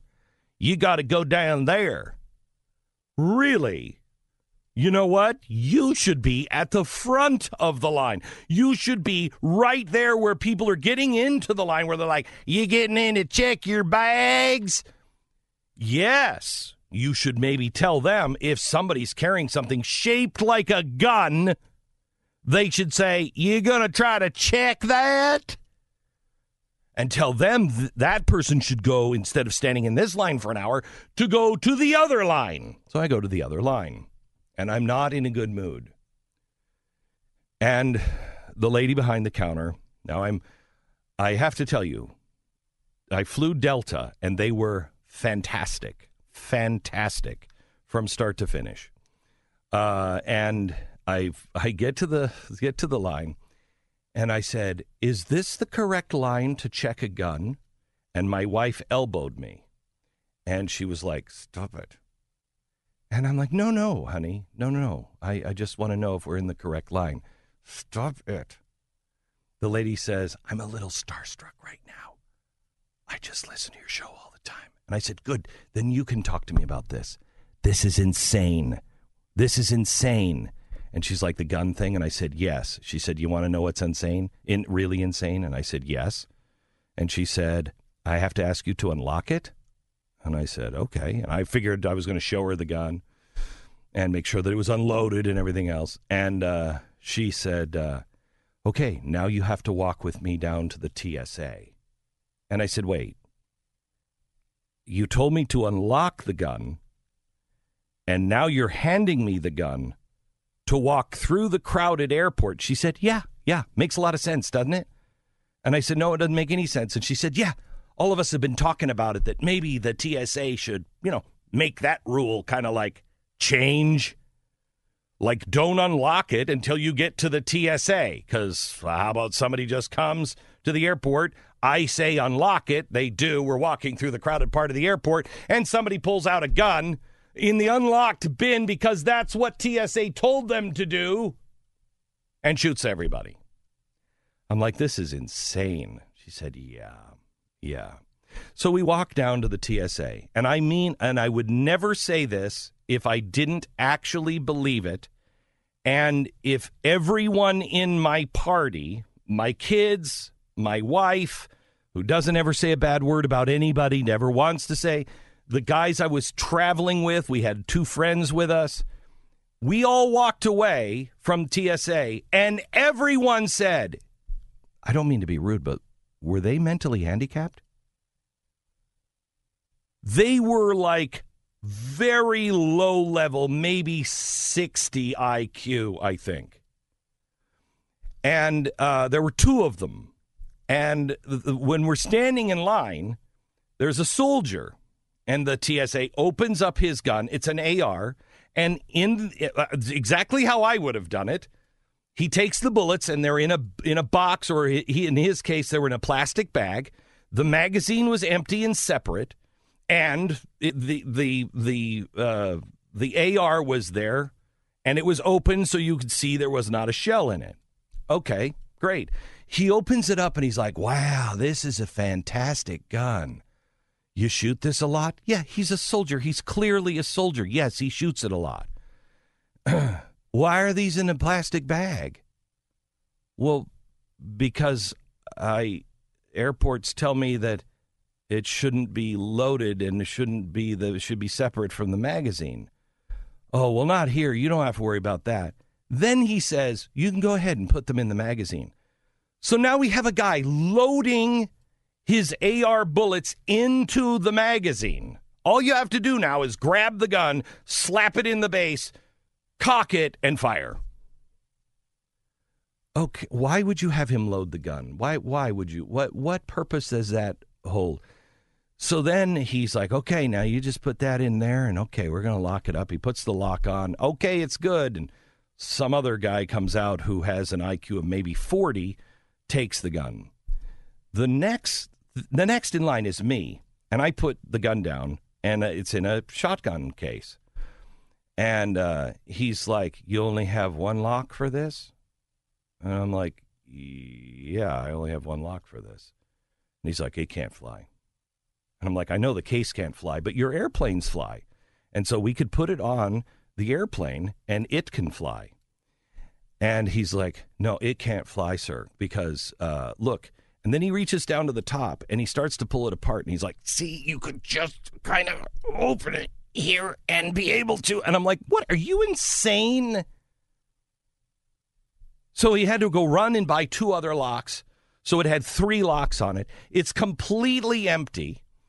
He's taking the foam out like, I swear to you, it was bomb-sniffing dogs on mine. He's telling the other guy in front of me, go ahead and load the magazine with me, an empty shotgun. He's got to take all the foam out and everything else. I'm like, this is crazy. And I'm sorry, but the TSA, there are good people. There was a guy in Dallas who was so great. And the trains ran on time on his line. Everybody was laughing and joking with him because he was like, no, don't touch that. Don't touch that tray yet. Nope. And he was just running it so efficiently and so right. And you all stood in line. And if you moved in line, he was like, no, I didn't say to go yet. Wait. But he had a sense of humor about it, and he was cool, and he was doing his job, and everyone was cool with it. There are great TSA agents, and then there are really bad TSA agents, and then the TSA just makes stuff up. Well, that's kind of up to me whether to decide that flies or not. This is not a system. This is ridiculous. There are really good TSA agents, really good. In Salt Lake City, there were great TSA agents. Did their job, looked you in the eye, looked at your identification, were actually doing their job. And once in a while, you'll find a boob or two that are they have no idea what they're doing. They don't fill you with confidence, and yet they have total control. It's ridiculous. It's ridiculous. All I had to do, and I found this out later, all I had to do was bring a miniature horse. If I would have brought a miniature horse, I would have been escorted directly to the plane. I'm not making this up. Somebody said to me just a couple of weeks ago on the air, they said, next, they're going to be horses as, assistant animals, those animals that can, wear the little vest. Yeah. And I said, don't laugh. It's coming. It's here. Did you see the picture of the horse on American Airlines? Someone brought an emotional support animal, and it was a horse.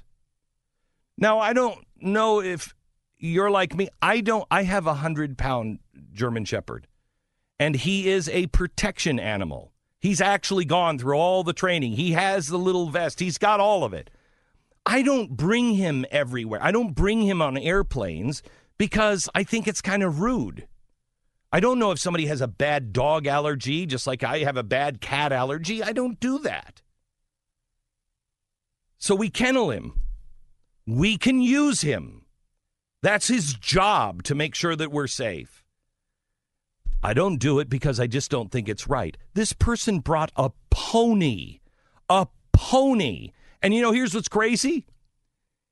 In the article, it talks about how the lady was having to say sorry all the time because the horse kept jostling the other passenger in the seat next to her and the pony. And I thought, if I gain another 5 pounds, they're going to make me buy a second seat. But if I bring a pony on, I don't have to buy a second seat. The world has gone insane.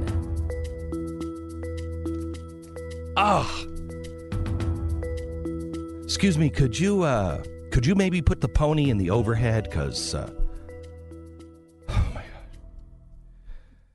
All right, do you have a hard time sleeping? I know I do, because I'm thinking about how crazy the world is. So I lay in bed and I count ponies. Here's the way you can actually get a good night's sleep. Try MyPillow.com. Cut the pony right out of it. You can count the money that you've saved instead. MyPillow.com, they have a great special going on right now. If you go to MyPillow.com and click on new radio listeners specials, you're going to see some amazing offers on their pillows. They're really, really great sheets, mattress toppers, and so much more. For example, their dog bed is $19.99. I don't know how much it usually is, but it's not anywhere close to that. I don't know about their pony bed. I have no idea. Probably $25, maybe. Ask them. Promo code. They don't make pony beds? Oh, really? Why is that? Oh, because ponies aren't in the house or in the car or on an airplane. That's right. They sleep in barns. Anyway, right now, MyPillow, you can get these products. They come with a 60-day money-back guarantee, a 10-year warranty, and you'll get a copy of Mike Lindell's new book. If you get that book and pre-order it, you're going to get your entire order shipped for free. Go to MyPillow.com. Specials that they've never had before. New radio listener specials. You just click on that. Get deep, deep discounts on all MyPillow products, including the dog bed. Ponies not included. For as low as $19.99. Enter promo code BECK and call 1-800-966-3117. That's 800-966-3117. Get the great radio specials right now. Enter the promo code BECK at MyPillow.com. 10 seconds, station ID.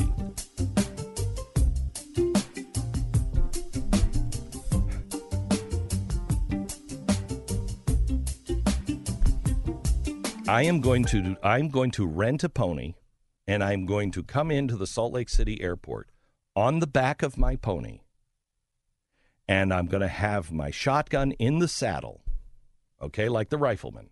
I'm going to have that in there, and I'm going to ride in on my emotional support pony, and I'm going to buy the extra seat because I'm 5 pounds too fat. And then my pony and my gun and I are getting on board. I think the world makes total sense. That is an incredible. Now that you've pointed out this horse thing, I've gone and, of course, looked at the photo of it. Mm-hmm. How on earth could that happen? We had to bring our little dog on the plane one time and didn't want. And your little dog is like 10 pounds. Yeah, like 10 pounds. So she was a little fat at the time, 20 pounds maybe. But 10 of those pounds is just in the eyes. Yeah, that's true. It was a pug. But they gave us just to put the thing underneath the seat where it just sits there calmly and does nothing for the entire flight. That was deposits and finagling and making sure.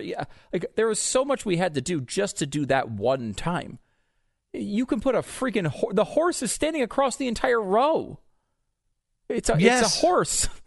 It's a horse. It's like a legitimate horse. It is a horse, and its head is like in the lap of the other passenger, and you're like, what? Can you imagine sitting down and somebody going, "Excuse me. Oh, is this my row? Are you in the right seat? Excuse me. Do you have a pony with you? No, this is not your aisle." This is not the right seat for you. Excuse me, stewardess, she has a pony. You won't let me keep my laptop out under my feet. You won't let me have that. Everything has to be over. She has a pony. I don't know how we're all going to get out if there's an emergency because there's a pony blocking our way. Like, we are really at that point in our society where a normal thing is hated by so many, and there's the cancel culture that comes out and goes crazy. You say one thing that's slightly wrong, you post a picture that looks insensitive. Like, there's a couple of those stories today where I think it was like Kim Kardashian and what was the lady from Modern Family, Sofia Vergara, posted photos of the Bahamas. They're like, "How dare you post a photo of your vacation when there's a hurricane destroying the Bahamas?" And it's like, and at that point, we're so offended by the most minor things and then so accepting of the most bizarre things. A horse on a plane. They made a movie called Snakes on a Plane because it was ridiculous. Now there are horses on planes. Like, that's a sequel you wouldn't even make. You know the two most underused words in the English language today? I don't know. Shut up. Shut up. Excuse me, I have a pony. How do I? Shut up. No, I really have a pony. Shut up. No, but I want to get it on the plane. Mm-hmm. Shut up. I want a T-shirt. I want a Glenn Beck program shut up T-shirt. because that's what needs to be said. This is really stress. Shut up. Oh, can I please point to it every time someone says we have to have a conversation about gun violence? Yeah, shut up. Because you don't want a conversation. You don't want to talk about it. No, you want to preach about it. Yep. You want somebody to give you clapter, and you want to win an argument. So, shut up. Back in a minute with my pony. You're listening to Glenn Beck. All right, you then. Did you know that I think I have the wrong commercial? What is my commercial here? It's what is it? Simply Safe? Oh, it is Simply Safe. Okay. Did you know that most break-ins happen between 6 a.m. and 6 p.m.? Homes without security are 300% more likely to be broken into. And a lot of the times, just knowing that the home has a security system is what keeps burglars away. So what are you thinking? You got to get a security system, and the one that is affordable, the one that doesn't rake you over the coals, the one that doesn't trap you in a long-term contract, because there are no contracts, no strings attached, no wiring, no pushy salespeople. It's simplysafebeck.com. All you have to do is go to simplysafebeck.com and you order the security system that you want. It's $15 a month, no hidden fees, no contract, no fine print.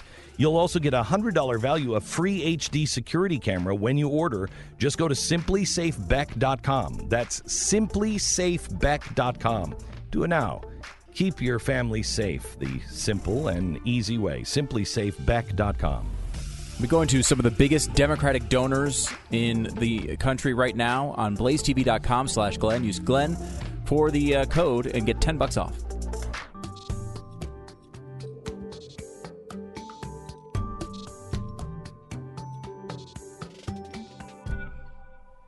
Welcome to the program. Just a quick update. China has threatened the Hong Kong protesters.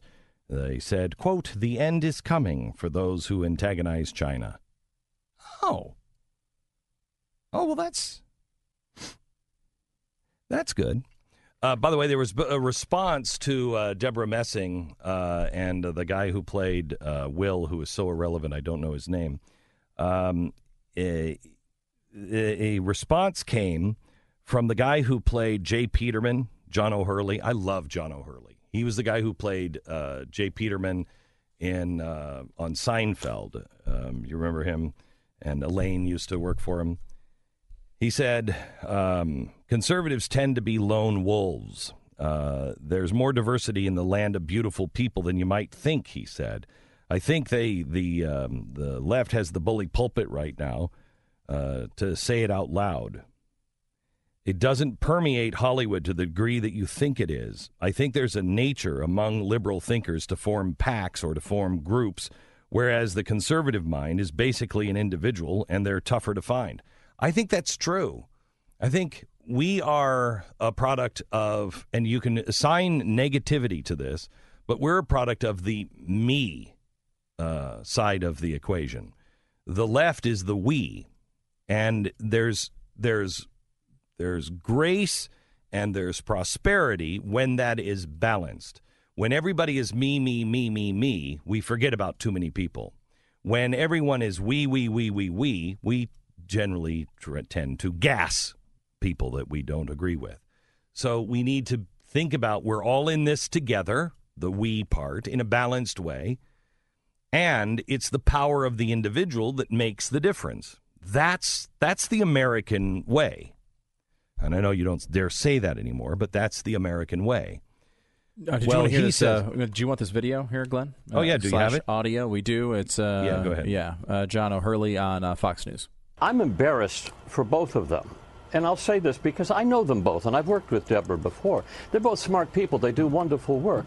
But they're pushing a case that falls apart from the sheer weight of its lunacy, as though the Hollywood community needs to be purged of this social and intellectual hygiene problem called conservative thinking. And it's just, it falls, it underscores the fact that we aren't receptive to diversity of thought, which is the exact opposite of what you feel the liberal way would be.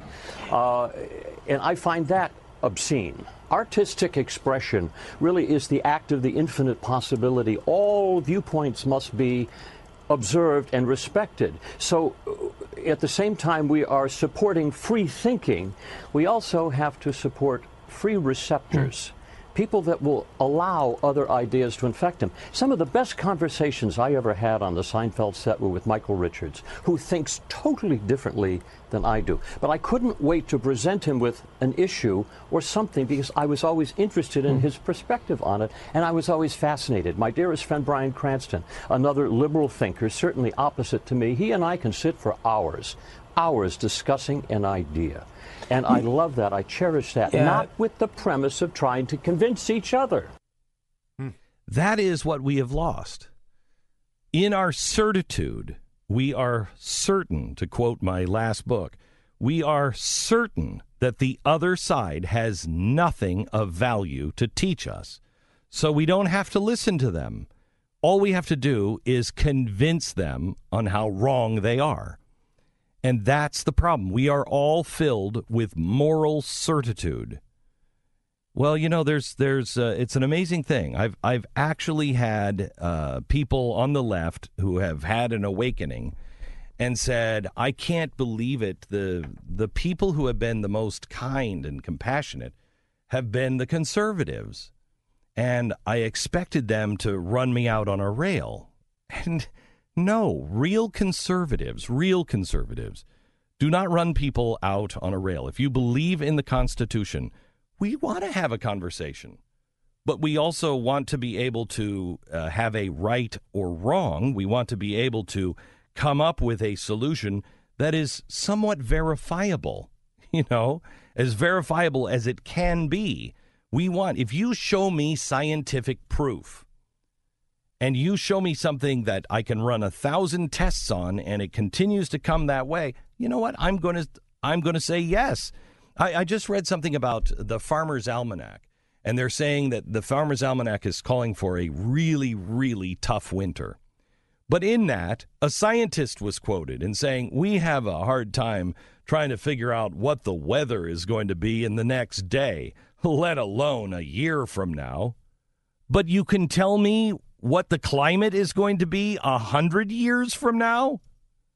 Do you see any irony in that? Do you see maybe that maybe you should be a little less certain about what you're certain of?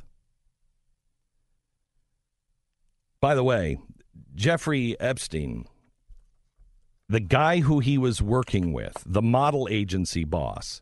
Now, this is the guy accused of scouting young girls for the pedophile ring they had, has now disappeared. Investigators have been looking for him. French authorities want to talk to him over his ties to Epstein as part of their own probe into what he was doing in his house in Paris. He's a ghost that has disappeared without trace, a legal source in Paris told the paper. Oh, really?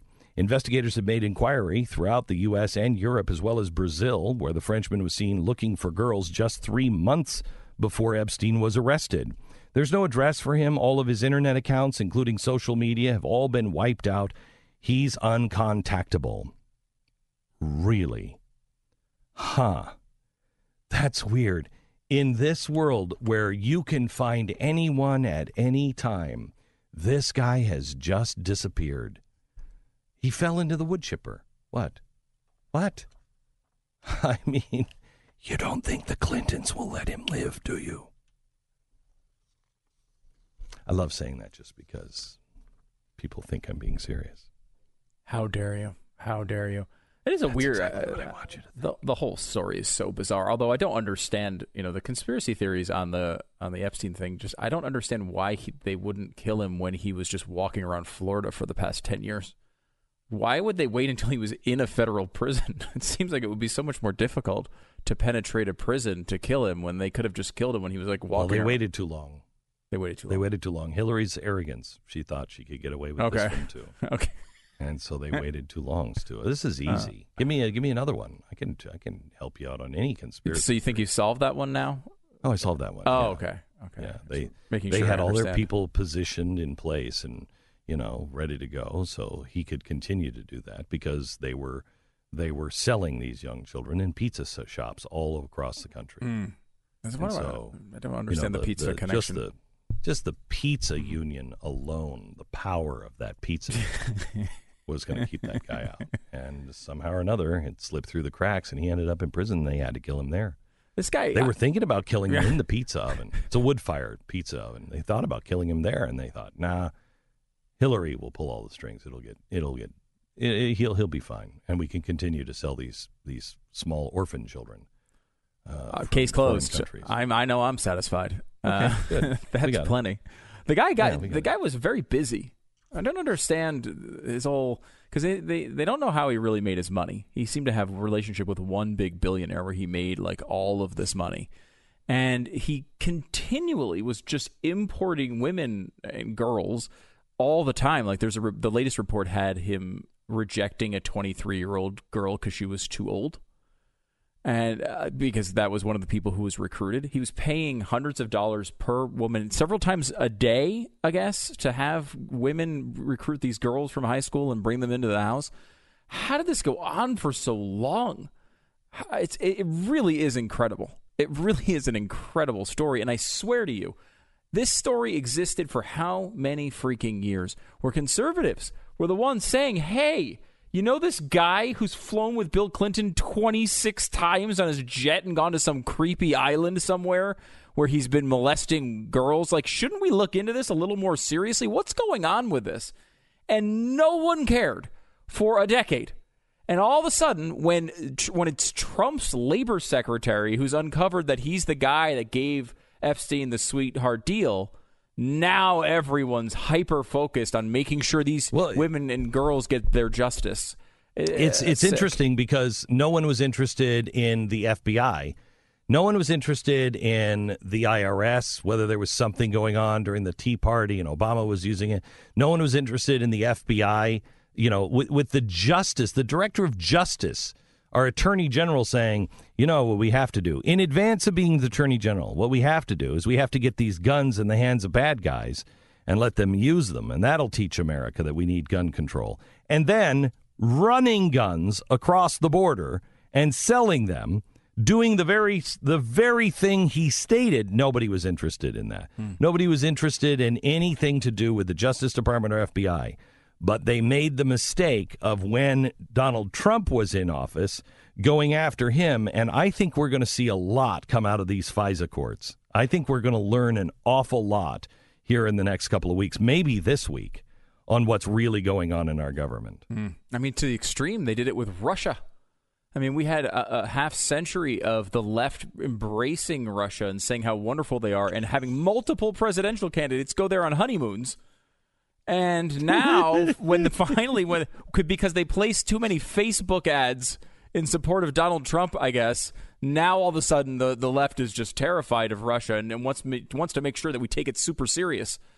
It is. They were the ones who just said the 1980s called and they want their foreign policy back. Yeah. And now it's okay because now you'll see a few of them say, I guess that was not the appropriate approach at that time. Well, when do they pay the price for that? Is there any point where we say, that analysis was really damaging to the country. And because you wanted to win an election against Mitt Romney, you decided to excuse Russia, who everybody knew was acting in a terrible way. I think they're paying the price for it right now. Yeah? I think if the left were honest with themselves, which will never happen, but if the left were honest with themselves, they would see that the ones that are responsible truly for Donald Trump are those who said, George Bush hates black people and is blowing up the levees, and he was in on 9/11, and then excusing absolutely everything that Barack Obama did. That there was nothing that guy could do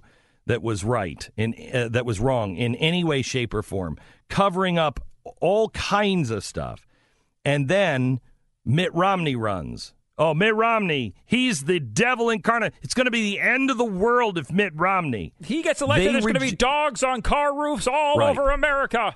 They have demonized everyone Everyone. Not just saying that they're not a good candidate, there's bad policy, but they've demonized everyone to the point to where it's no longer effective.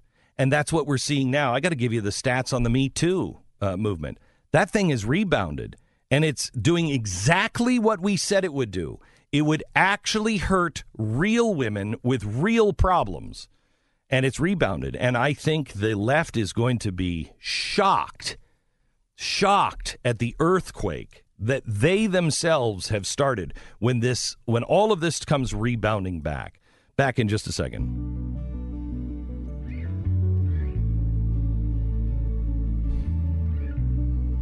Somewhere within the sound of my voice, somewhere in America, is a man of faith who loves God. He loves his family, loves his country, loves to get out into the country and just be quiet. He loves his pair of Tecovas boots. In fact, he loves it so much he's talking somewhere in America into a microphone, right? This is about me, isn't it? Yes, I'm that guy today. I'm that guy. I've been out. We've been restoring a cabin. Check it out at glennbeck.com. We've been restoring a cabin that was built in 1880. And I have been collecting stuff for the inside of this cabin. And I've been going to yard sales and little, antique shops on the side of the road and buying things for 10 years for this cabin. Well, it finally is finished, and all I want to do is just stay there and listen to the sound of the aspens and just read and write. And I can't, because I had to get onto a plane and go to Los Angeles. So to make sure that I still carry a bit of that around with me, I'm wearing my Tecovas boots. You can get them now at tecovas.com/Beck, TECOVAS.com/Beck. They are fantastic boots. And with any $150 purchase that you make today, you're going to receive a free calfskin soft leather card case, hand-stitched in beautiful bourbon color leather. It's a $45 value, and it's free with any purchase over $150. You just have to enter the promo code BECK at the checkout. But do it now. Find your pair of Tecovas. They remind you what's real. Tecovas.com/Beck. Tecovas.com/Beck. Make sure you enter Beck at the checkout, and you'll get your free card case with purchase. It's Tecovas.com/Beck. Western wear for your frontier. You're listening to Glenn Beck.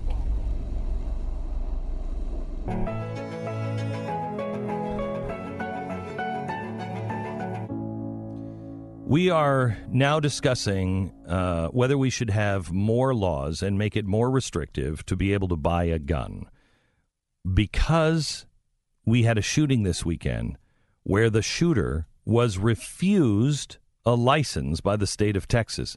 He did not pass the gun test, so he could not buy a gun legally. But yet, that doesn't seem to matter. On tomorrow's program, I'm going to show you the brave new world. 3 stories that came out this weekend. 1, scientists have discovered a new kind of quantum time order. Wait until you hear about this. Fraudsters used AI to mimic a CEO's voice in a cybercrime. And sound the alarm over brain-reading technology and what's called neurocapitalism. This will be the most frightening thing you will hear all week, guaranteed. That's all on tomorrow's broadcast. You're listening to Glenn Beck.